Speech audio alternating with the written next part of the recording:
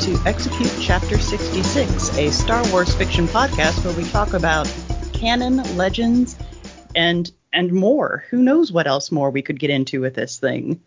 My name is Beth Van Dusen, and joining me as always are my co-hosts Chad Schonk and Ryan Schweck. So first, over to you, Chad.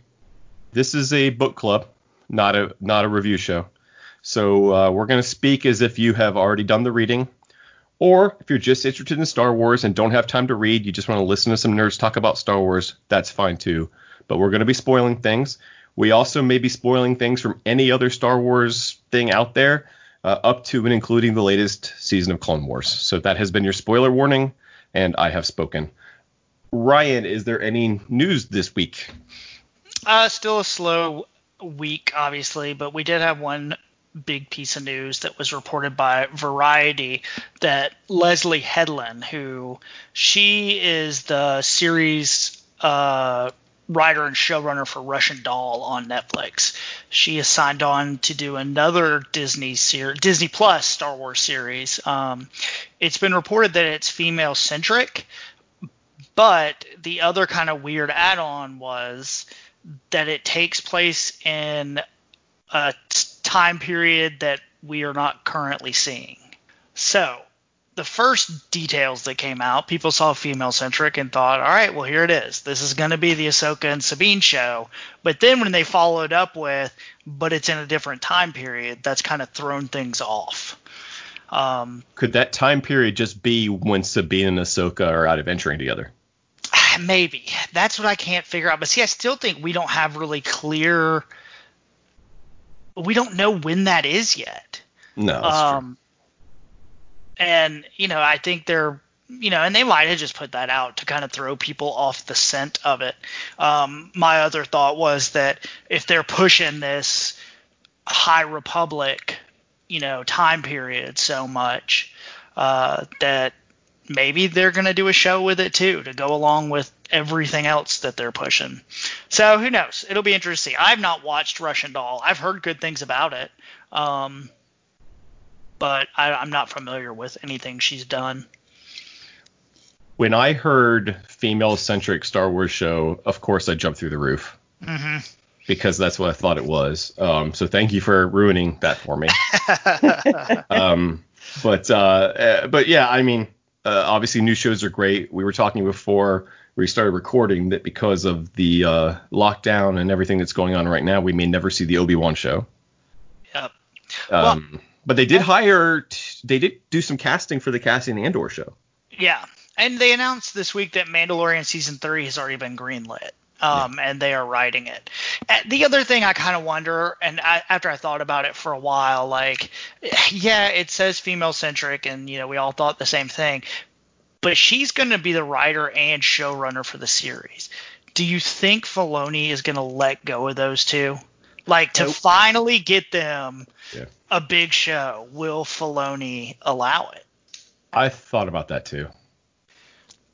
I can't imagine he would.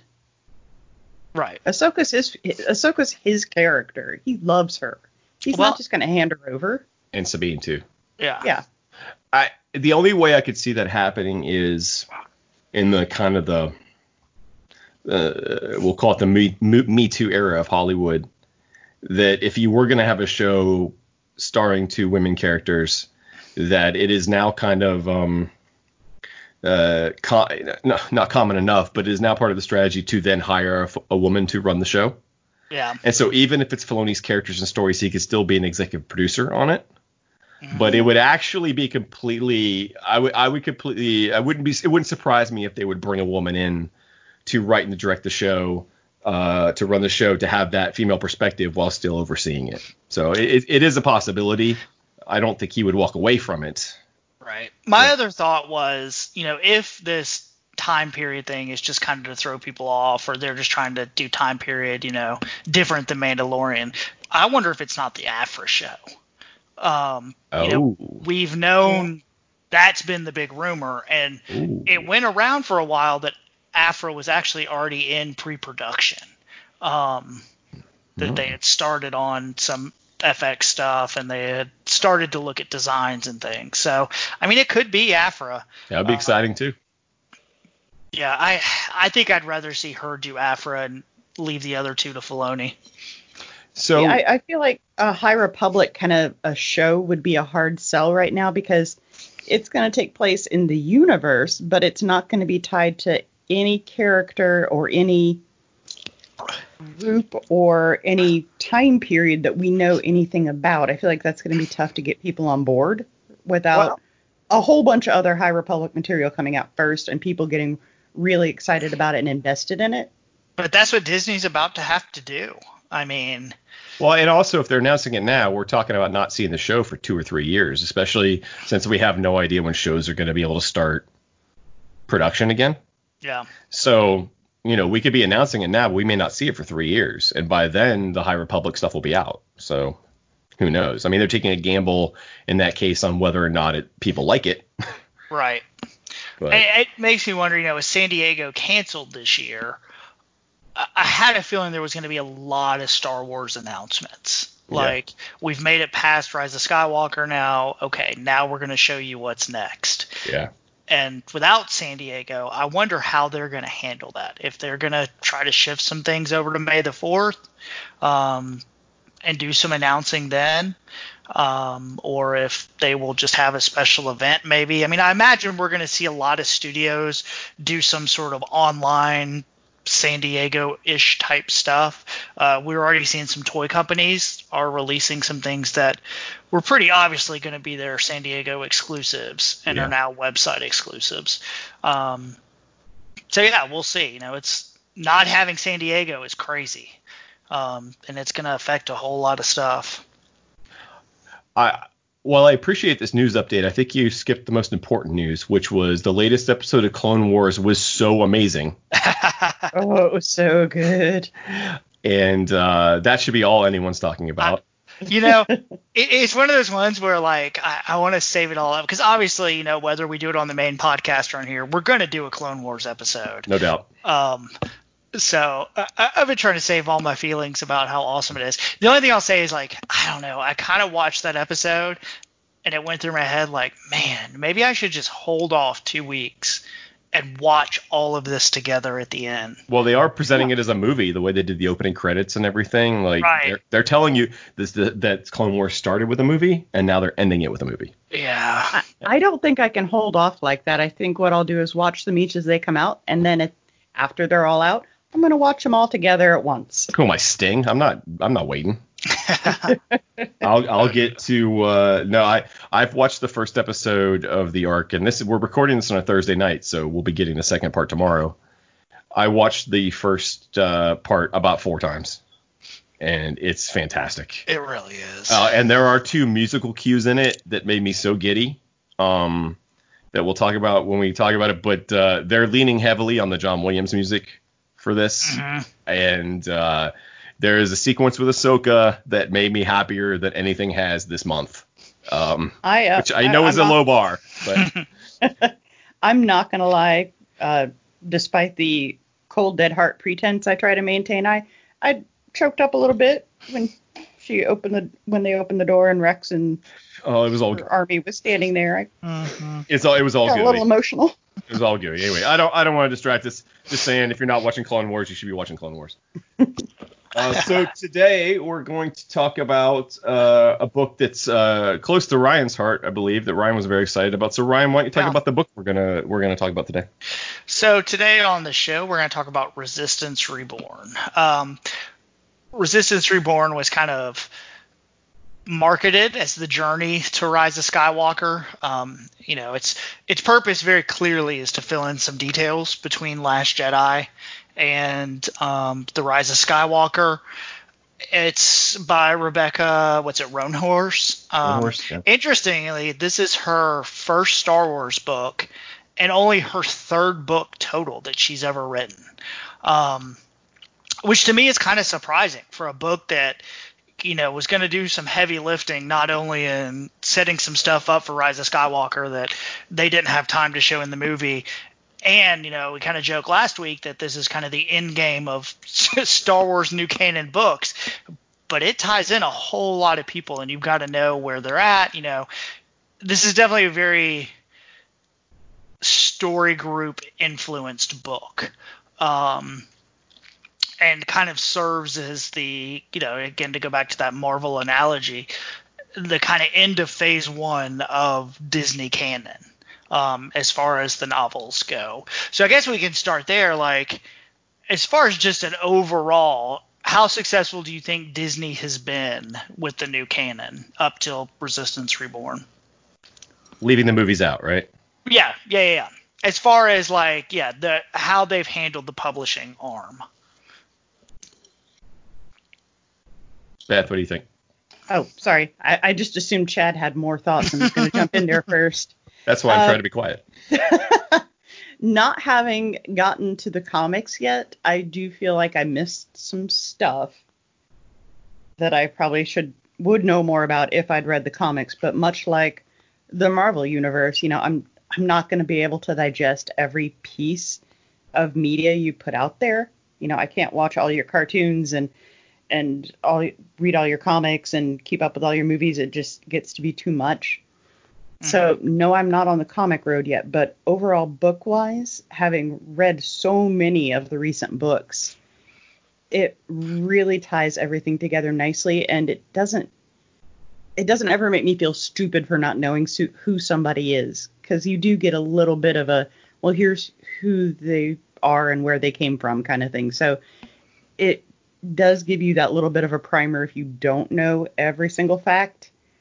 But the tie-ins between the characters, I think, has been super successful because characters you like in one book are going to pop up in another book by somebody completely different, and a book that takes place years or months or who knows, because timelines are confusing in Star Wars.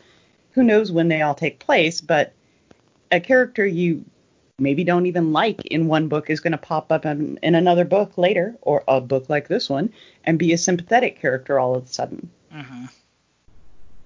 I have found, I think it's been largely successful across the comics and the books and the video games. I think the video games are part of this. They definitely are with this book. Yeah. I think that one thing that's interesting, because most of the books, and we're talking about, what we're really talking about is the sequel trilogy stuff, right? I mean, I think my favorite book of this whole era has actually been Rogue One Catalyst. Catalyst, which was but that's an old trilogy set book. But the one thing I think that I've noticed is there aren't the books in this new canon, they don't take many big swings though. The stakes are all fairly low in them. Mm-hmm. They're just about carving out those niches between movies and moving you along and connecting the characters. But I can't point to too many like big moments in them, or kind of so it's kind of a mixed bag to me. One of the complaints I had about Force Awakens when it came out, and I still do a little bit, is that I felt that it presented a very small galaxy. Not just the fact that you could see a star exploding from the surface of another planet, but although that was ridiculous, but that it made things feel kind of small. And the books have kind of done the same thing. They've kind of kept it kind of small and tight, but again, when you're kind of in the middle of it in this sequel trilogy where they didn't even know where it was going, obviously, since they were having a tug of war between directors, that everything's very contained, like we were talking about with the Thrawn books, where if you have the story on either side of it, there's only so many places they can go. Uh-huh.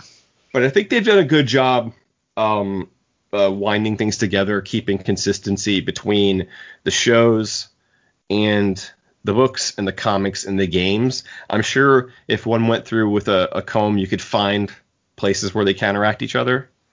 But I think all in all, they've done a really good job of presenting a unified narrative. Yeah, I don't think there's any big misses. In old canon, there's some real crap in there.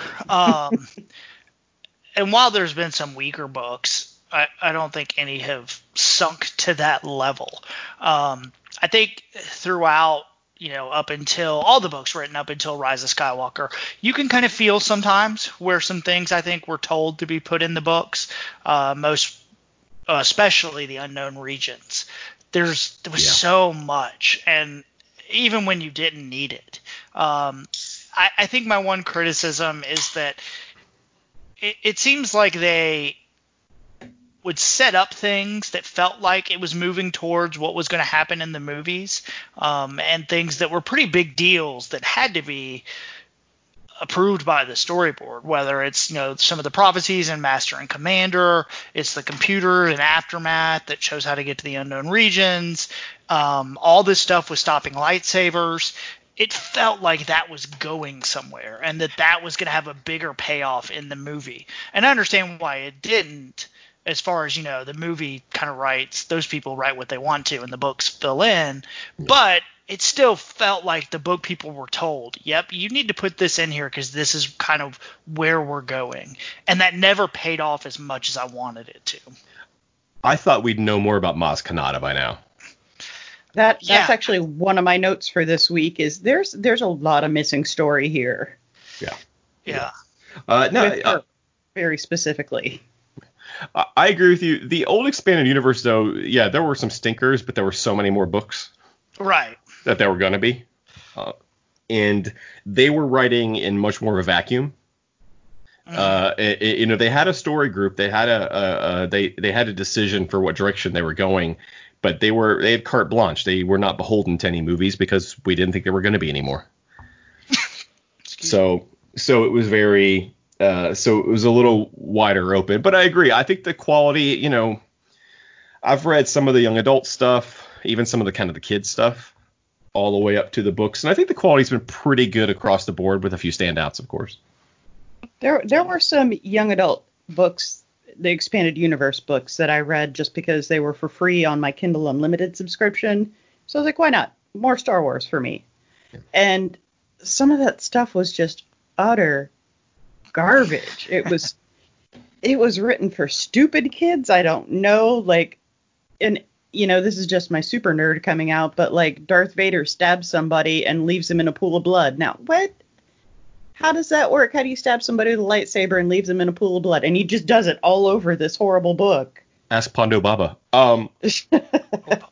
So what I can't do then is suggest for next week we read I Am a Padawan, which is a golden book written by Ashley Eckstein, though. I have read it. I haven't read it. I got it from my girls, but it's I Am a Padawan by Ashley Eckstein coming up soon, and a very, very short bonus episode. I'm really sorry that I bought your children their first Star Wars books. Sorry. I'm not. Sorry about that. Tell Callie I'm sorry. It's okay. They're fine. They're fine.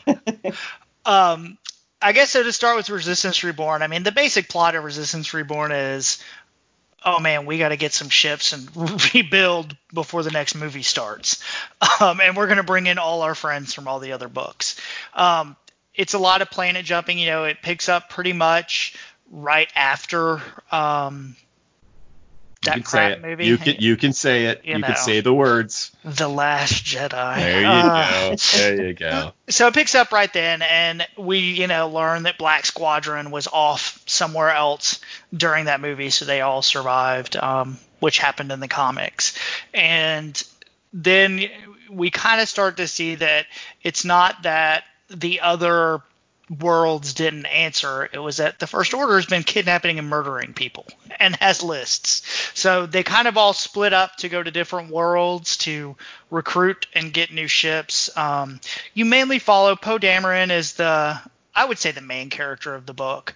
So you kind of follow him as he goes. Where does Dameron go? He goes with Black Squadron to the planet, and I am not going to say this one. No. Ikrook. Yeah. Basically. You're right. You still didn't say it.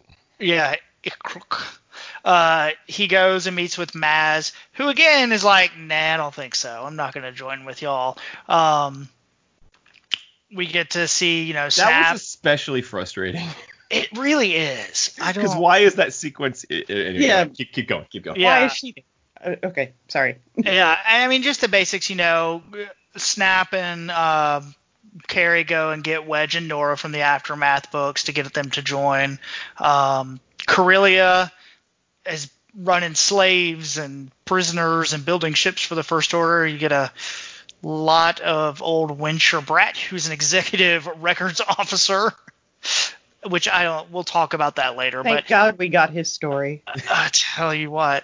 And so we see, there's they're building ships. The Falcon goes to Ryloth with Leia, and we get to see Yendor again, who I love Yendor from Lost Stars.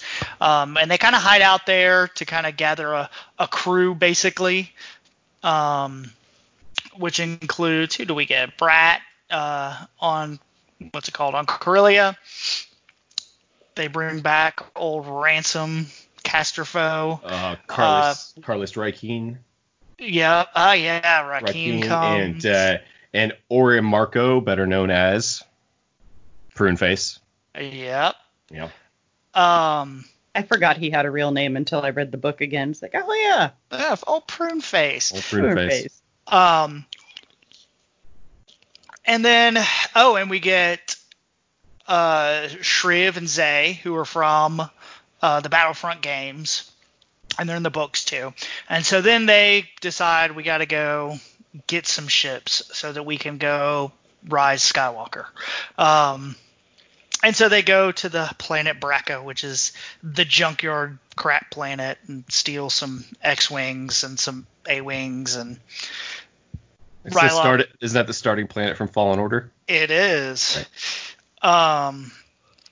And then the book kind of ends with the First Order attacks the Ryloth base, and poor Yendor loses his daughter, and then helps them escape, and they fly off to a secret location in the inn. And that's the end. It's definitely a tie-in book, but like I said, it's neat to see all the characters come together for it, and to see these like locations we've seen in other media. Characters like Yendor, who, we see him in Lost Stars, which is back in Empire days, kind of where he's been and what he's been doing. Didn't he show up in Aftermath as well? Does Yendor show up in Aftermath? I don't know. He shows up in something else, or maybe it was in Bloodlines. Let's see.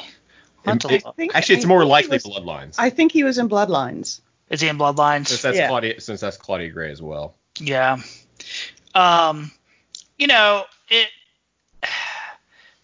Part of it definitely is some get out of Last Jedi corner, especially with the they hurt us and nobody's coming. Well, it just turns out that the First Order blocked them. Excuse me. But yeah, overall I like it. I think we talked about it. It feels like a short book, and you don't have to read it to, understand Rise of Skywalker. I think some people were surprised that at the beginning of Rise of Skywalker, all of a sudden we have this base and there are all these people around without really explaining it. So the book gives you that, which is good. Me personally, I just really like seeing Wedge and Nora again, even though at the end they're like, we're retired. We don't want to, we're not going to go fight with you. And yet what made me mad still comes at the end. That's what made me mad about that is, We're just going to go recruit. We're tired. We don't really want to deal with this. And then they vanish, but there they are at the end, or at least Wedge is. Who knows where Nora is? But okay, so you've been recruiting, but where are all these people when you needed help? He brought help. So Lando goes to get them. Yeah. He found Wedge and he came with his recruits. Right. We'll get that comic sometime. Oh, I am sure. Back when Marvel decides they're going to start releasing comics again. So, I guess the first thing, kind of talking point kind of thing is, so Beth, you haven't read as many of the books. Did you feel lost at all with some of the characters and some of the tie-in, or did you just not notice, I should know who that person is? I honestly didn't notice the fact that I should know who the comic characters were. I just assumed that these are probably some comic guys that I don't know who they are because I haven't gotten into the comics. But like I said at the beginning, it didn't ever make me feel stupid, like I have no idea what the point of these guys are, because they still gave them characterization that was fine without me having read the comics. And I'm sure that when I get around to getting into those comics that I will go, oh, that's who these people are. But I didn't feel lost ever with any of the characters.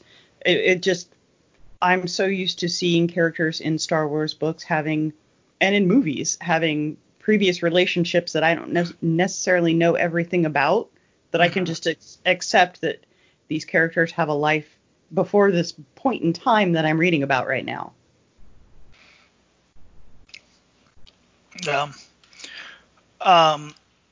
Some of the other things I think they do that kind of fills the gaps. There's definitely Leia. Leia's interesting in this book. She's obviously dying. Yes. Yep. And they make it, I think, even clearer in this book than they ever did in, well, obviously the movies, but even in Rise of Skywalker, the novelization. Like, it's much more, I think, clear that she knows it's coming. She's really just wiped out, and she's passing everything on to Poe. I did think it's interesting, though, that they go out of the way that she doesn't trust Finn still. Like, she doesn't 100% buy in that he's in the Resistance. So. That did stand out to me, too, because I remember reading that going, well, why wouldn't she trust him? And then the fact that Rey and Poe trust him is just gonna have to be good enough for her. I didn't get that 100%. I don't think you live as long as she does doing what she does by trusting people. Yeah. I think that's probably part of it. I picked up on a line, I forget who said it now that I'm bringing it up, where someone said, Leia's not going to be around forever. Mm-hmm. I think it was maybe Poe and Maz talking.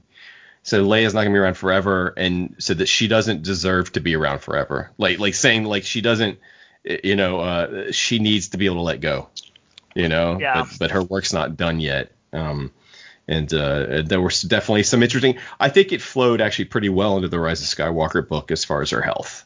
Yeah. We noted when we covered that book that it was pretty clear, though, that Leia was dying. Yeah. And I had not remembered that was part of this book as well. I had not remembered that. And so that was interesting to me. I was like, oh, okay, that's cool. Mm-hmm. That sets that up and makes it a little less abrupt than maybe the movie makes it. There was, to me, too much time passing between when this book came out and when the novelization came out. And I feel like if I'd had the novelization sooner, I might have connected those dots better and quicker than when I went back to skim through this again so we could talk about it tonight. Because it didn't hit me until I skimmed back through it. Like, oh, shit, yeah, they did bring up how tired she is and how ready she is to pass it on. And they tie it to her beautiful adventures in Zero in space, the space witch sequence. They tie it directly to that. I love it in concept. It just looks terrible on screen. I like the idea of it. I just think that it looks goofy. And so they do a good job of like saying like she never quite recovered from that. Like she survived, but barely. Yeah. There was a lot of hangover from Last Jedi in this, right? Poe's dealing with his mistakes. Leia's dealing with what happened to her. R2 is like depressed. Like that's like in the book. Like little R2 is sad. And that it undoes Finn and Rose. Finn has completely friend-zoned Rose. Yeah, that happened quick. He's like, that was just a moment. We're good. What was funny was I was skimming through some articles about this book, and one of them, I guess the girl saw what she wanted to see. She read that she felt like this book was shipping Finn and Rose for the Rise of Skywalker.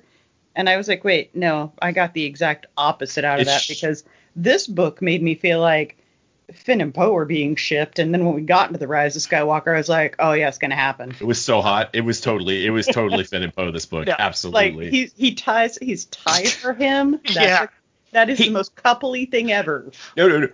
Poe comes into the Falcon or wherever they are, and Rose Finn and Rey are talking like closely, and he gets jealous. Yep. And then he's like, so you guys got something going on? He's like, no, we're just friends. He's like, what about Rose? Oh, we're also just friends. They get rid of both of Finn's potential love interest in one swoop, so that his real love interest, he can tell his real love interest that he's single. And I still think they're wrong. Same-sex couple kissed at the end of Rise of Skywalker. But yeah, there was a lot of that this time around. I think the next big thing with this book, and I'm curious what y'all think, there's one character who seems like should be a lot bigger in this book and totally isn't, and that's Rey. Rey is almost non-existent in this book. She's kind of there in the background, and she, pilots the ship, but she sure doesn't do a lot. And I remember reading it and thinking, well, obviously they're hiding whatever's going to happen with Rey for the book, and so they want to avoid that. But it's weird how little they mention her or really talk about her. I don't know. What do y'all think about that? It feels like a dictate. It feels like they were told, she was told not to touch Rey that much because since it's the Skywalker saga and she is Rey Skywalker at the end, the sequel trilogy is her story and her and Ben's story. And so I just think they don't want to advance her story anymore than they can, they're like, put her in a holding pattern, have her just be kind of dazed by all that's happened, but just kind of keep her in a holding pattern for now, because we can't really do anything interesting with her until the movie. Yeah. One thing I thought was interesting they do with Rey in this is they have a scene with Leia and her, and Leia thinks, at least, that she senses that Rey is the most powerful Jedi ever. Like, more than Luke. It specifically says more than Luke. I just don't think that ever played out. I think this goes for all this sequel trilogy. Like, Rey's kind of force powers, and I think the level they wanted her at varies dramatically. Yeah. But I honestly didn't notice Rey being sidelined in the book. I'm sure I did notice it, but when I was like making notes for tonight, I have no notes about Rey. She's just like a non-entity in this. Yep. Yeah, she has a couple of scenes mostly with Leia, and she's dealing with having visions, I think, in the book, right? She's coming to terms with the fact that her storyline basically seems to be her coming to terms with the fact that she might be able to see the future, like any other Jedi. And what does that mean? And trying to convey to Leia what she's feeling, because she doesn't know how to put it in the words yet. And she doesn't know how to share it with her. So she's kind of sidelined by that. She's kind of stuck in her own head for most of the book. But if you look at the cover art, the main cover art for the book, who is it? It's Poe and it's Leia. So I don't think this book is really supposed to be about Rey. Rey's on the cover too, though. Yeah, she's there, but who's the larger characters? Poe's face is enormous. Yes. Yeah. No. And he's definitely. This is a Poe book. Which I was fine with, because before this book I didn't really have a lot of strong feelings one way or the other for Poe. I liked him, and he was funny, and he was kind of like Han Solo 2.0, just a funny, cocky pilot. But this book gave him a lot of depth that I think his character needed for me to really connect with him and what he was going through, and to make me care about him as a main character when we got to Rise of Skywalker. I think with Poe, it's almost like you see a continuation of that kind of Han arc, going from kind of the cocky jerk to being a leader. And they didn't really, Return of the Jedi happened so fast, you don't see Han Solo get to that level.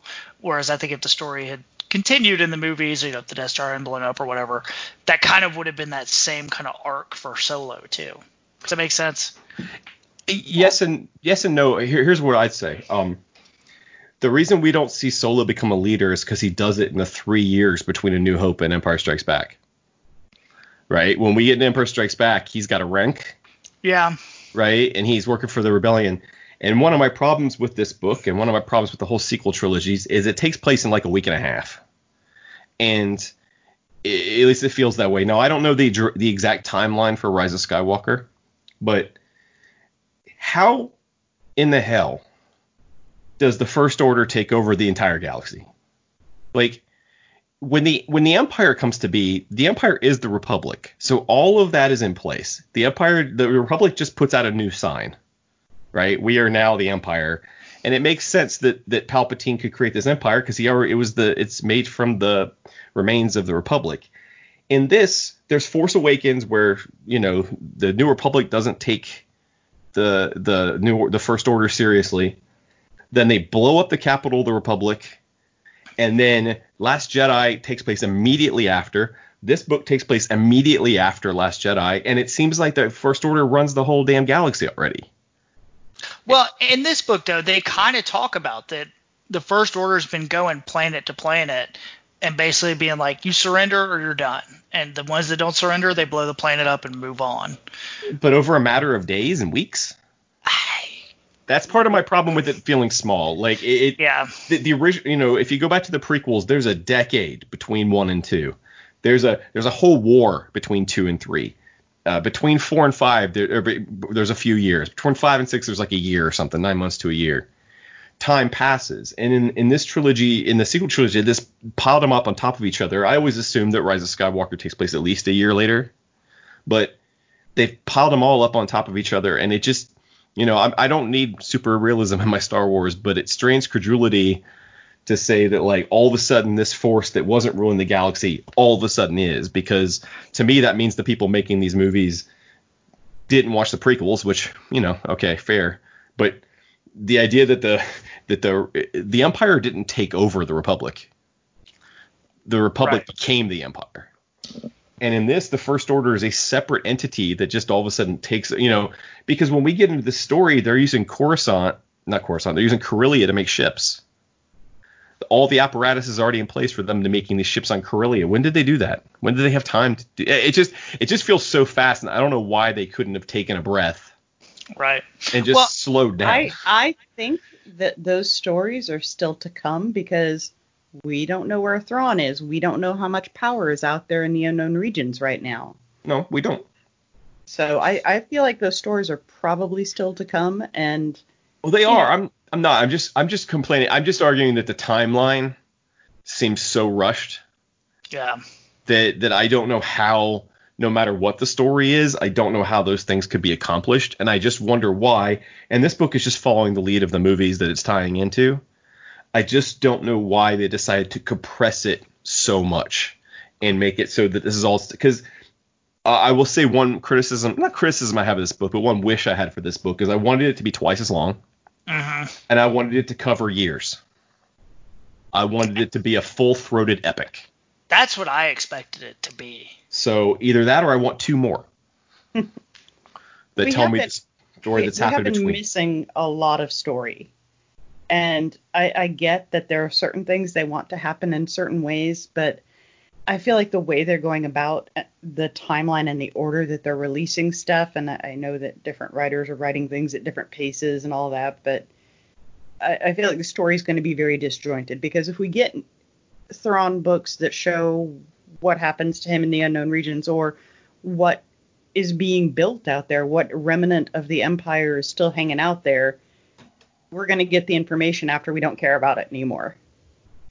Well, and it's also, this book shouldn't be called Resistance Reborn. This is Resistance as a Fetus. Like, we get the very beginning of it being reborn, but the rebirth of the Resistance takes place over the next however much time between now and Rise of Skywalker. This is just the beginning that shows how they get back on their feet, which is fine. But it feels just like you get to the end of The Last Jedi and there's like 6 of them left, and you're like, well, okay. And you get to this, there's like 20 of them. You're like, that's still not enough. And that's part of the point. I understand that, but it doesn't quite live up to its title, in my opinion. It doesn't quite get there. I really expected it to be, even the time between Last Jedi and Rise of Skywalker, to see more like planets rising up and, Jedi Kid. Like, where's Jedi Kid? Like, that should have paid off somewhere. Wait for Rian Johnson's trilogy, I guess. I don't know. But, I mean, you're right. Like, I mean, how much time between this book and Rise of Skywalker? There can't be more than a month, right? See, I thought it was supposed to be a couple years before Rise of Skywalker. It doesn't feel like it, though. But Leia's already dying. Like, yeah, no, you're right. You're right. Yeah. I mean, Rey's got to train, and so that happens. But, I mean, I really think it's a month or 2. The whole sequel trilogy takes place in, like, 2 months? It seems like it.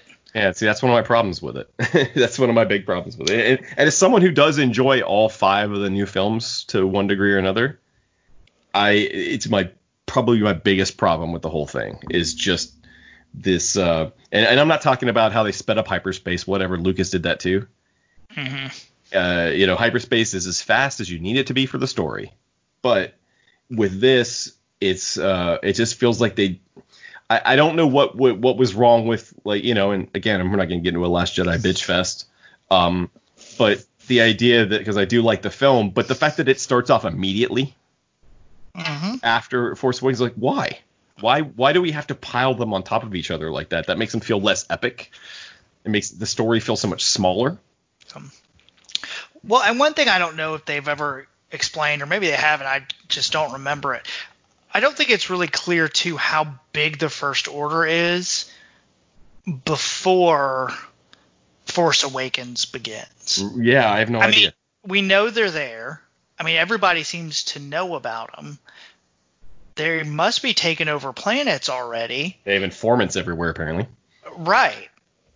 And, they've kind of, the books, especially, I think, Bloodlines has some of it in there, which other ones, that the Republic demilitarized itself. And that's been a theme kind of in these little phase of books, too, where it was a big fight between Mon Mothma, and the others about them demilitarizing. But you don't think that, like, Mon Mothma and Akbar and all them would see the First Order come rolling up, because they're very aware of them, see a Star Destroyer and banners and be like, yep, seen this one before. We need to go ahead and ramp back up. Yeah, I mean, Mon Mothma, the idea with Mon Mothma is she comes from the Old Republic. Right. And so once the war is over, the Old Republic did not have a standing army before the Clone Wars. And so to her, she wants to get back to that, which is probably also a fault. Make the galaxy great again, I guess. But she wants to get back to that. And so she wants to go back to the time without weapons. You're right. I guess maybe we don't know entirely, because I do think the First Order has been very vaguely and poorly defined. It really is. Throughout all this. They just wanted a bad guy that looked like the Empire. And it's amazing. And what sucks about that is Kylo Ren's amazing. Kylo Ren / Ben Skywalker. Sorry, Ben Skywalker. That's another character. Maybe we'll talk about Ben Skywalker one day. Kylo Ren / Ben Solo is such a cool character, and I love his story, and I think he's one of the great Star Wars characters and villains of all time. But his backup band is kind of crap. Yeah. And you're right. I don't know. I'd assumed by now that I would know a lot more than I did when I saw Force Awakens, when I was confused about them. And I know more, but I don't know a lot more. I but you're right. And that's part of my problem, is all of a sudden they're running that everyone thought was this kind of upstart Hitler Youth group. All of a sudden they're running the shipyards on Corellia. Yeah, it's like if somebody blew up Washington, D.C., and within a week, the bad guys are making tanks in the Ford plant in Michigan. Right. Yeah. That's not going to happen. No. No. Okay. Schweck, I believe you've read Phasma, right? Yes. I have not. So, no. Do you have any idea when that book is supposed to take place? Because that book has a fairly firmly established First Order, the hierarchy, the training programs, all of that. I mean, Phasma appears to take place a good 10, 15 years maybe. Yeah, maybe 10 before Force Awakens. At least that's how I thought it was. That's the idea I got too. Yeah. I mean, they're out there. And so that's the question too, like, if this is the Emperor's big old plan, the First Order and whatever, and they're building out one part of the unknown regions, and then he's got his Sith fleet in the other part, what in the hell's the point of all that? Like, you've got this massive army ready, just send them. Are you doubting Sheev? Sheev. Are you doubting Sheev? But anyway, back to Resistance. How dare you? Another interesting talking point, I think, is speaking of old Ben Solo. I did think it was really interesting at one point. Leia doesn't know what happened. They make it, I don't know, pretty clear that she doesn't really know Luke tried to murder him. And she goes out of her way to say, too, like, yeah, I can't save him. He's the only one that's going to be able to do that, and that's why I don't do anything. I'd like to point out, Luke didn't try to murder him. Luke considered murdering him. That's true. Well, I think Rey and Leia are talking about it at one point, and Leia tells Rey, you'd have to ask him Yeah. what happened, because I don't know. Which, I mean, I guess Luke kind of woke up and then peaced out. He was like, I probably shouldn't tell my sister about this, so see ya. This whole thing is just him not wanting to get yelled at by his sister. Yeah. That's the entire thing, Octo and everything. To be fair, if your sister was Leia Organa, you wouldn't want to be scolded by her either. Yeah, I wouldn't want to piss her off. No. Yeah, but it's interesting, like, that Leia doesn't really understand any of how Ben went to the dark side, and she says it. Like, I don't really know how Snoke did this. Well, her and everyone else that's read any of these books or movies, but she's not as informed, which I guess, we talked about that last week. Why hasn't Leia tried this before? But I guess they forgot that she did talk about it. Yeah. Yep. One thing I wanted to point out, like you said, there's a lot of characters coming back into this. There's also a lot of little cool things in here, little details. It was cool seeing, despite my problems with the takeover, it was cool seeing Corellia.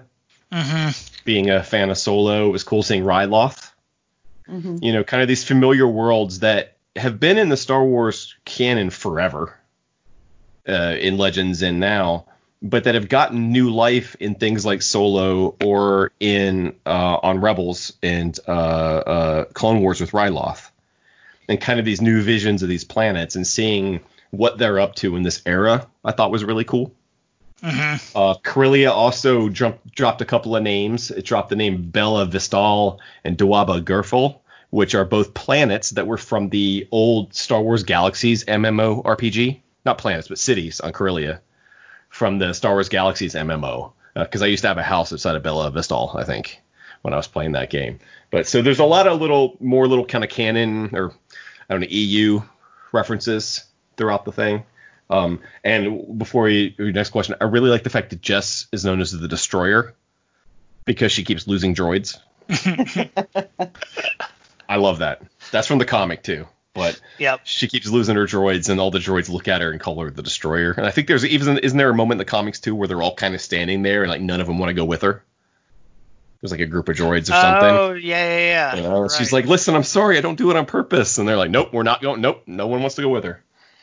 So. Yeah, I just thought there was a lot of little stuff, and a lot of Wedge. Which is why when we got to the movie, I was like, wait, Wedge is in a 2... Oh, sorry, tearing stuff up. Wedge is in a 2-second scene after all this time in this book. Wedge is 2 seconds.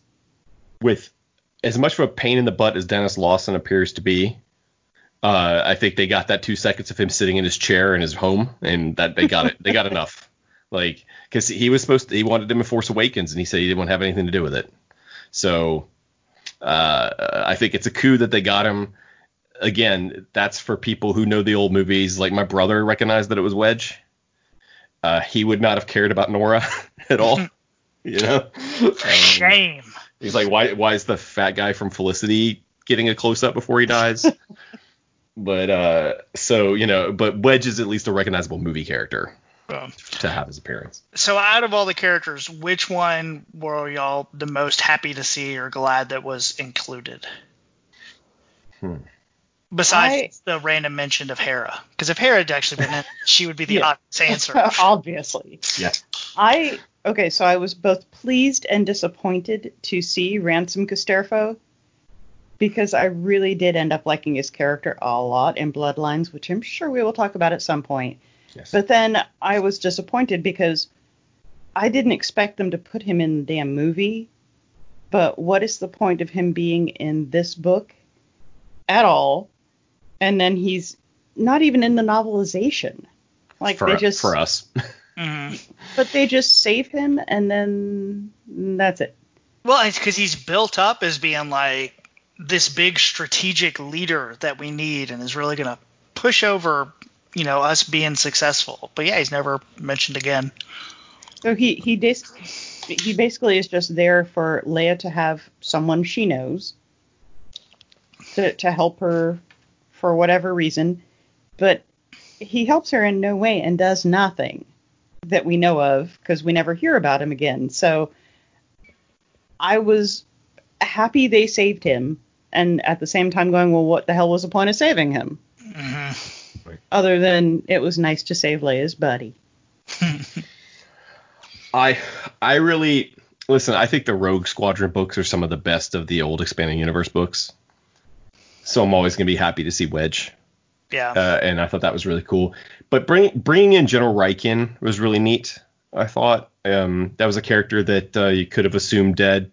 And after killing off Akbar and Mon Mothma being gone, I thought bringing Riken into it was kind of cool. I guess I'd never realized he was from Alderaan. Yeah, I didn't either. Yeah, me neither. And I don't know if that's expanded universe or not. If I looked it up, he probably was. But I think that was my favorite, of course, with Pruneface, of course, with him. But I liked that little appearance. I liked Riken showing up and this idea that, like, you know, these are her old allies she's calling on, you know, and that they're coming together. But yes, if Cham or Hera Syndulla would have shown up, then that would be my answer. Yeah, when are they going to release Hera to really start interacting more? Because 3PO calls her a hero of both the Rebellion and the New Republic. Yeah, and we know now she was at Hoth. Like, it's filling in. Eventually, we're going to see more. I want to see Jason Syndulla. I want to see Jason. I want to see him flying the Ghost to Exegol. It could have been him. Yeah, Totally him. It should have been. Yeah, hope so. Well, what did you like seeing then? Who is your favorite? Oh, I mean, mine's obvious. Wedge and Nora. Wedge and Nora. Wedge and Nora. And I like that the Wedge and Nora part, especially if you've read Aftermath and how it ends. It's sad that they get dragged back into anything. Yeah. Because, you know, the end of that basically is enough is enough. Like, we don't have any more to give. We're finally just going to have to let go. And then they get pulled right back into all of it. Yeah, I like seeing them again. I like seeing, you know, Snap with them and them calling him Timon and all that good stuff. Their stuff reminded me a little bit of the Ursos at the beginning of Rogue One. Mm-hmm. Yeah. Where they've gotten away from everything and they're kind of living off a little quiet existence and trouble comes calling. It reminded me of that a little bit. But I'll admit I kind of got it's dumb, but I kind of got excited to hear he goes by Snap now, no, he's Temin. That's Timon. Yeah, Where's Bones? Yeah. If they had brought Bones back somehow, it would have made me even happier. Yes, sure. Yeah, no, they did not do that. Well, did y'all have anything else for this one? I was going to ask about the writing off the Rose and Finn thing, but we already hit that. Well, let's talk about Rose real fast. Sure. Because Rose, in this, again, is just kind of there.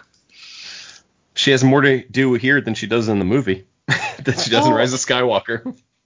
But I always felt like, did we need that much Rose in the first place? Like, her character's fine, but I don't feel like she adds that much other than giving Finn something to go do this thing during The Last Jedi, because we don't know what else to do with you. So just go with her and do some stuff. Her part was overblown for her contribution to the overall universe in that movie. And not to get into a whole ripping apart this movie, but, because we could for hours. But after that, I was just like, okay, well, they gave her something to do. Good for her. I don't need more of her. It didn't bother me she was sidelined because she should have never been frontline to begin with, in my opinion. See, I guess I see it differently because she was. And she was kind of made out to be, in Last Jedi, at least, someone who had the true heart of the rebellion in her, the true heart of the resistance and spirit of it in her. And I really like her as a character. I really like the actor. So I understand why she was sidelined, partially because she wasn't JJ's character. And JJ wanted, although, and they wanted to create, what's her name? Jannah? Yeah. For Rise of Skywalker. I don't know. I still think she got a bum deal just because maybe you don't think her character should have been big. They could have done things to make it so that it was okay that she was. They could have just made her an important character. Well, and so that's what I kept waiting for. Like, all right, if we're gonna have Rose, she needs to do something. Yeah. And she just doesn't. And I like, Kelly Tram. Like, I think she's great. I'm not one of those people that, hates Rose or whatever. I just don't see the point of her for what they presented. I thought she presented in Last Jedi, like I said, the okay, to draw a parallel to last time, she's like Ahsoka to me. Like, Finn is trying to run away and save his hide, and Poe's all got it up his butt about, he's this cocky leader and all these things, and Rey's worried about being a Jedi, and Rose is just the spirit of the Resistance. Her sister is killed, and she's just a good person who wants to fight against the bad guys. And so I thought that was a nice dynamic in Last Jedi, because when we meet Finn, he's ready to bail. Right, he's about to make himself a deserter for the second time, and she's kind of counteracting to that. She's all heart and she's all resistance, and so I actually like that about her character. I don't care one way or another about the romance between the two of them, although I don't think it would have been out of line to continue it for the third movie at all. I think they should have. It would have given some continuity. Yeah, I mean, they could have, but the chemistry was obviously somewhere else. Well, that's true as well. Yeah. And I think they decided on that because Rey and Ben are kind of this unrequited Romeo and Juliet story. They didn't want to put any other love story in it at all. Even though we weren't really aware between the two of them, we were watching a love story for most of it. And it's not it's not a romance, but it's a love story. And so I think they kind of, I don't know, that I did prickle at that in the book though, when he's like, oh, we're just friends. And I'm like, that we just pass over that just so quickly, dismiss the entire end of that movie. Their entire adventure together kind of gets dismissed with that line.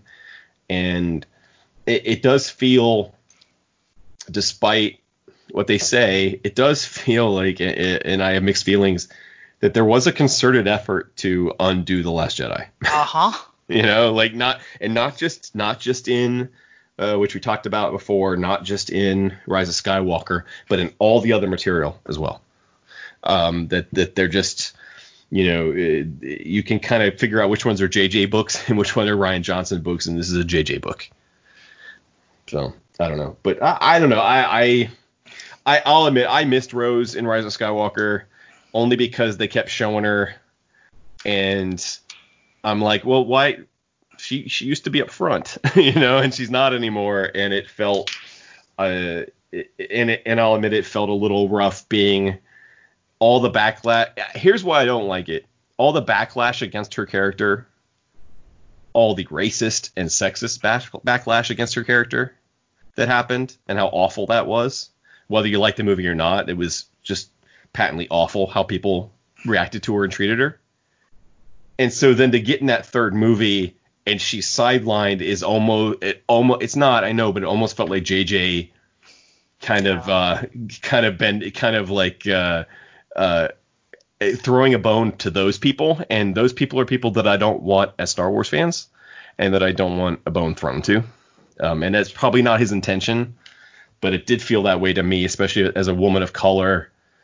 It was a big deal. She was the first Asian American lead of a Star Wars film in Last Jedi. That's a big deal. Yeah. And in the way that Diego Luna is really the first, Latinx lead character in Star Wars. And so to kind of sideline her after that felt a little regressive, I guess. I don't know. I think they could have done more with her. I think she's a capable enough actor and a good enough personality, and that they could have done something with her than just turn her into one of the other techs on the ground, basically. Yeah. Well, I would hope that they didn't sideline her to placate the assholes. And I don't think they did. It just, that's what it felt like to me. It's more perception. It just felt to me more like they just didn't know what to do with her in this story. So they're like, okay, well, you are going to do some engineering research because we don't have anything else for you. There's no Canto Bite in this movie. Sorry. No, I agree with that, except for at the same time they gave us Jana and they gave us Zori Bliss, and so they added new characters. Well, and what's so weird didn't really add up to much. With all that, navigation tower business on Exegol, I mean, it would be so easy to make her the one that could be the only one that could shut them down or has the knowledge of how to make it stop or something like that. And you don't have to change the story for that, but no, I mean, just having it be, I guess I don't see what would have been wrong with having her and Finn being the ones hanging off the Star Destroyer at the end of Rise of Skywalker. Yeah, that actually would have been fine. I don't see what the problem would have been if that would have been his comrade, even if they aren't together, if that would have been the person he was side by side and not Jana, who I know that, they have more in common and we've created this idea, that she was a stormtrooper too, which, okay. But I don't know. It would have felt more continuity, and it would have felt like we wouldn't have wasted the character. But are two stormtroopers really more effective against a signal tower than a stormtrooper and an engineer? Yes, because that's signal. We could have swapped out. We could have had an engineer with Finn. Right. Yeah. And plus, it's interesting. But I thought this was a little dismissive of her, and it definitely felt like a dictate from above. To throw that in there. Now, Ryan, did you play Battlefront 2? Yes. And did you read the book? Yes. Okay, because I started the game, didn't finish it, and then I have not read the book. So you knew who I knew who Iden Versio was. Yes. Because she was in all the press, and Zay's her daughter, right? Correct. And Shriv was part of her squadron too? Yes. Right. Yep, they're the last two. Okay. And then, like you said earlier, the junkyard planet, Braca. That's the first level of Fallen Order.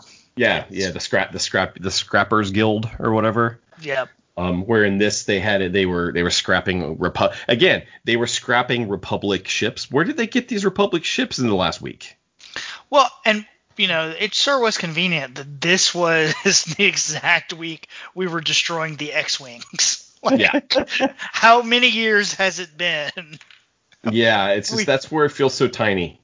Yeah. To me, that's just where it feels so tiny. But I did love, but I did like, and I liked seeing.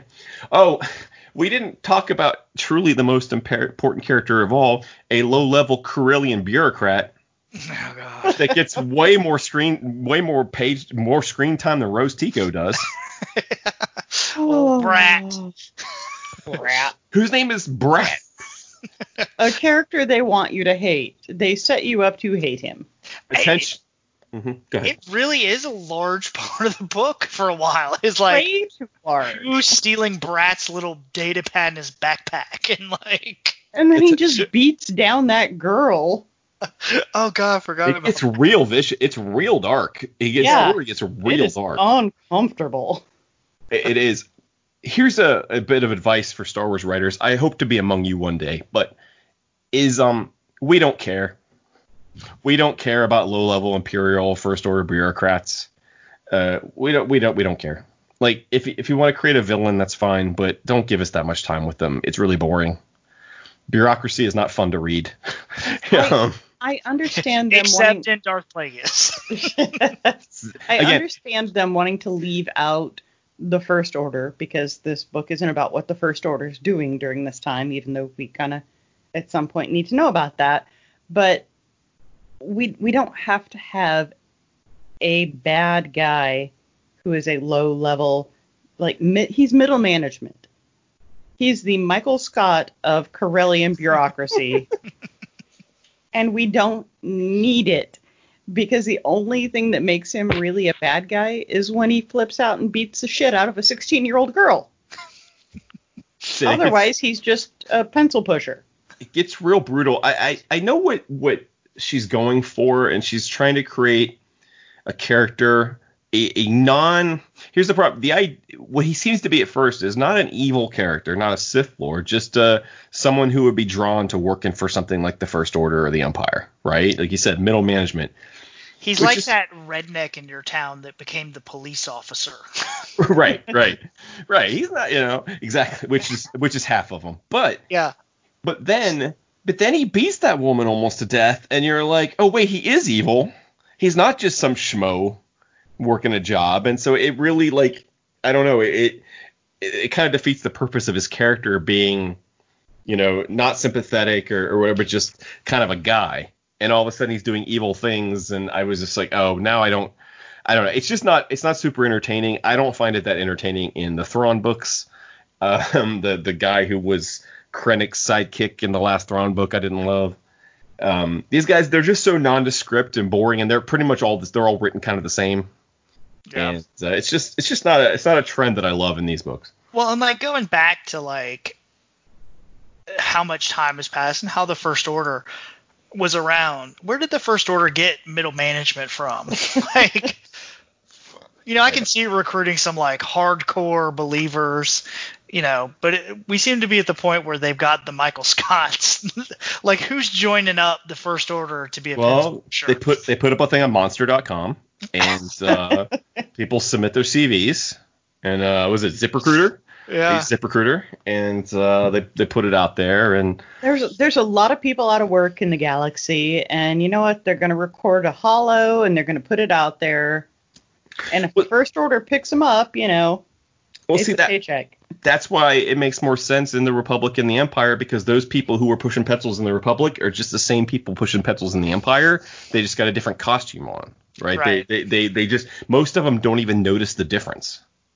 Right, they just keep doing their job because it is one continuous government, and one continuous system, and so when we see things like Yularen on Rebels or in Clone Wars, and then we see him in the Empire, that dude's just stayed in the same job the whole time, right? They just sent him a new uniform.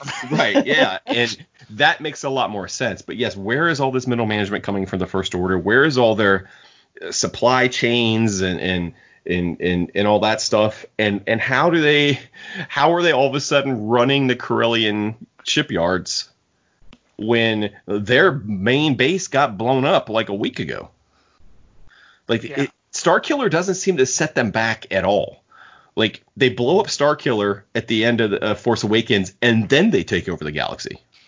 Right. And that doesn't make any sense. But with Starkiller, you still their got main people base. like, they don't want to join up to the Resistance. Like, did you just miss that they had a planet that can shoot giant lasers out? Like, it's time to join up. Well, to be fair, I wouldn't want to get in those people's way anyway. Did you miss that Hosnian Prime blew up? Were you not watching that day? Did you not look up? Yeah, apparently you could see lasers everywhere.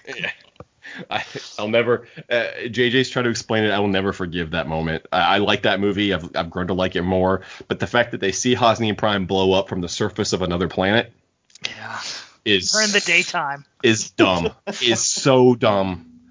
And so much. And even though I don't like the novelization, Alan Dean Foster did a much better job in the book of having it be like a weapon that went through hyperspace. And that was probably what it was supposed to be. But the fact that Han Solo looks up and goes, oh, they just blew up the Republic. And I'm like, and you would be dead now, too. If you were that close, you would also be dead. You don't know how physics works in this galaxy. I know a little bit. I know more than most people, Beth. How things work in this galaxy, and it still doesn't make any sense. But, if they can hyperspace skip, they can don't get Ryan on hyper. Okay, stop. It's my fault. I don't want to get Ryan on hyperspace skipping. Let's stop. Bunch of bullshit. Let's stop. Sorry, it's my fault. That's my fault. You mentioned that, you're gonna send Ryan down a hole. So I guess, all right, so my last question. Sure. Do you feel like this did set up the Rise of Skywalker as much as you were hoping it would, or sufficiently? Or do you wish it had more? I kind of wanted more, just because at the end of this book, we are led to believe they have more allies than we see at the beginning of the movie. Mm-hmm. I know that there's a lot more people at the beginning of the movie than there are on Crate when they leave Crate, but it still doesn't feel like enough. And if Wedge and Nora are out there recruiting, and if their other friends are out there recruiting, where are these people? Shouldn't there constantly be a stream of new recruits coming in? Why don't we see that? Why does it take until the end of the damn movie for Lando to show up and save the day? Because that's when it's cool. I know. And that was the problem for me, was because we're recruiting the entire damn time. We've been recruiting for, well, okay, I guess given the timelines that make no sense, we're recruiting for 2 months, but still, people should be coming in. I do feel like it set up a lot of the good stuff with, Leia finally being tired and kind of giving up. But then there also should have been a lot more with Rey and her training. Since we got one scene of Rey training in the movie, we should have at least gotten some Rey training in the book. I would have liked that. I would have liked to have seen Leia.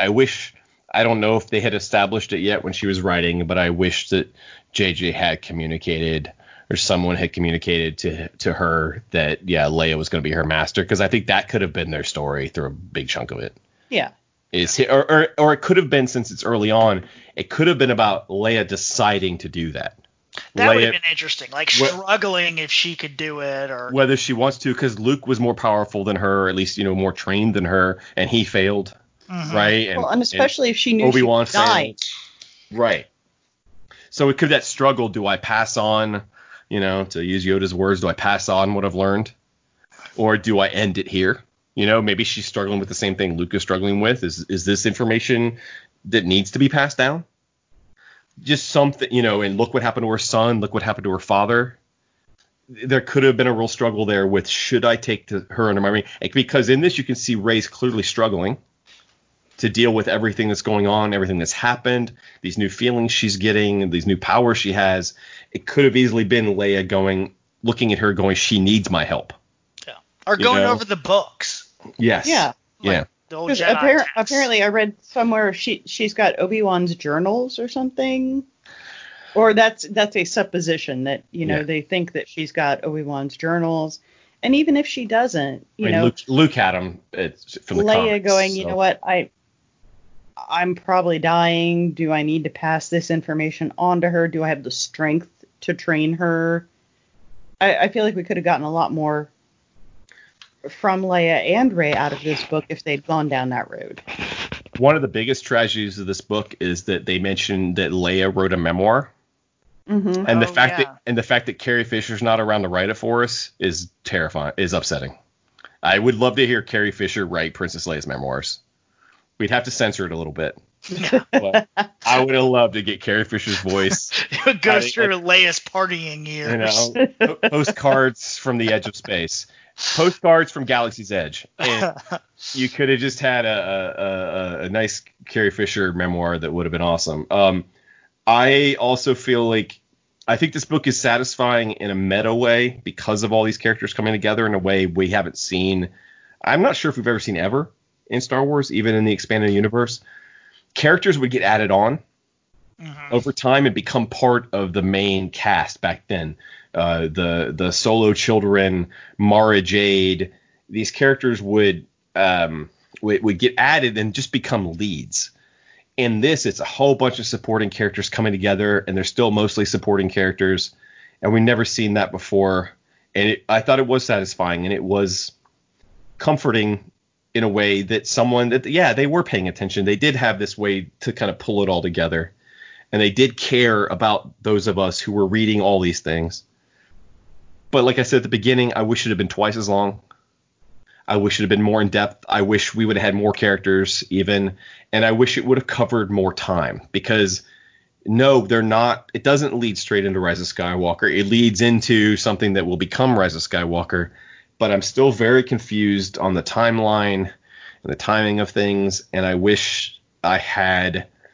And as much as I enjoyed this book, and I did, I just wish there was more to it, because don't feel like we're going to get that other story. We're not going to get that second, third book that I want that goes in this little nook here. I think to them, this tells the story. And that's part of my overall problem with the sequel trilogy, which I do enjoy, is this is their version of a story of a connective material, and we're going like, but there's so much more that could be there. But to them, this is what happens in between those two movies, and that is a little disappointing. Yeah, I think I kind of felt the same. I loved seeing everybody come together, and it felt, that the story group and Disney and all of them had a plan, and it was going somewhere, and that was very exciting. But I think the flip side of that, and that's probably one of my biggest letdowns of this whole first wave of Disney, is it, and I think we talked about this earlier, but it felt like there was a plan going into the last movie. And then the movie came out, and that plan wasn't there.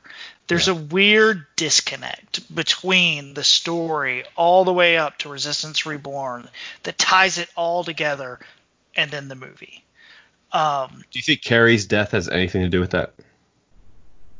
That they were scrambling, like that Leia was supposed to be such a big part of the last movie? I don't know.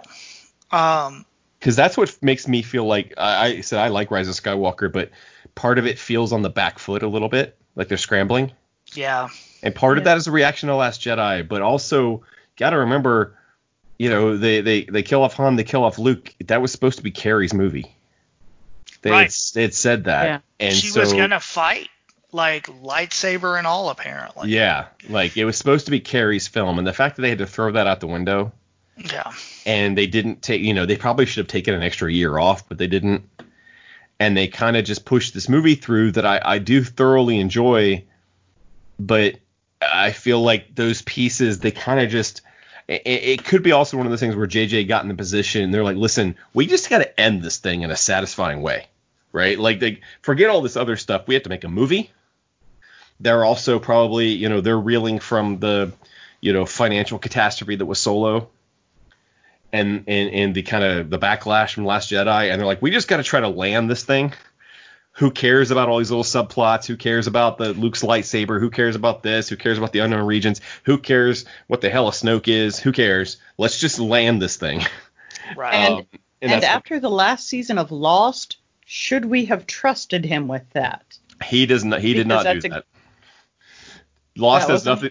J.J. Abrams directed the pilot for Lost and then said, "Peace out." Yeah, that's pure Lindelof. And Carlton Cuse. He gave Lindelof and Cuse he gave. What happened was he met Damon Lindelof, who was just a staff writer on Nash Bridges at the time. Yep. They got along real well. JJ said, I have this idea or they've pitched me this idea ABC has for a show about a crashed plane, a desert island. And they started talking together. And a week later, he gets a call. He's like, hey, you're writing the pilot with me. And so they write the pilot, and within a month, they're shooting the pilot in Hawaii. And the pilot to Lost is one of the best pilots I've ever seen. And JJ directed that pilot. And then JJ goes, hey, you got this? I'm going to go make Mission Impossible 3. And Damon Lindelof was like, I don't got this. I've never done this before. So he brought in Carlton Cuse, who was his boss at Nash Bridges. And they did it together. So that's all Lindelof. And Lindelof, and I don't hate the end of Lost, but Lindelof definitely has learned, as anyone who's watched Watchmen knows, Lindelof has gotten a little better at it. I will stop once again, blaming, like I do on the main podcast, watch Watchmen. It's the perfect season of television. I will stop blaming it's not JJ for a lot of things. Yeah, no, Lost is not JJ. Lost is all Damon Lindelof and Carlton Cuse. JJ, he made money off every episode, but he was not running the show. But I said I think he stuck the landing pretty well, but I do think that they had to, either out of necessity or whatever, that they felt like they had to abandon some of the things they had been establishing. Yeah. And because he had to spend half his movie rewriting The Last Jedi, apparently. So. But he didn't, though. He could have let some stuff go. He could have. No, I'm not saying he had to. I'm just saying that's what he did. And, there's a lot of middle finger for The Last Jedi. And this is a whole other podcast, but I did not enjoy Watchmen. So Oh, we'll get into that some other time. Shut your filthy mouth. Yeah, that's perfect. Yeah, I agree. I think it's a perfect season of television. And The Leftovers was a great show too. Oh God, I love it. Yeah. But anyway. All right. So that's good. So I think we all liked it, but wish it would have been more. Wish it could have been more. Yeah. Agree. Okay. And hopefully, and you said if you're listening, I'll take a second volume easily. You know, give me some more. Yeah. I think especially if you've read the other books, you absolutely have to read this. Yes, I would say if you were knee deep into stuff, if you've read some of the books, if you read all the books, if you've read some of the comics, give this one a shot because you're gonna see someone you know in there, and a lot of the things that maybe you wanted to see in Rise of Skywalker, but there's no room for, you're gonna see some of that in here, the characters and everything. So it's definitely worth it. Beth, I know we're excited about this. What are we gonna talk about next episode? Oh, we are going to have. You think we've had some long discussions before? Well, wait until next episode, because we are going to get into the story of Darth Plagueis the Wise. And it's a matter of opinion how wise he truly was, considering he let Sheev kill him. But we are all going to have a lot to say about it. It is a Legends book, our first time dabbling into the Legends.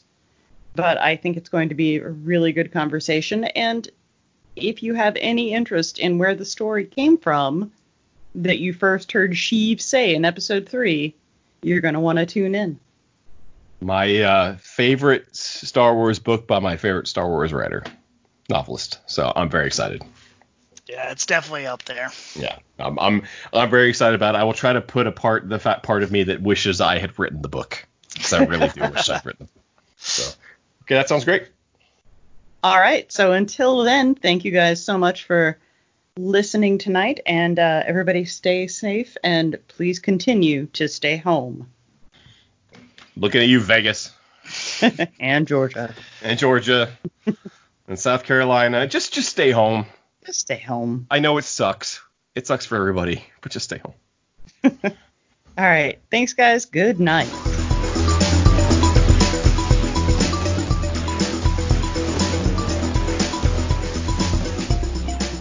You have been listening to a Needless Things podcast. You can follow Needless Things on Facebook, Twitter, Instagram, and at needlessthingspodcast.com. Love you. Mean it. Uh-huh.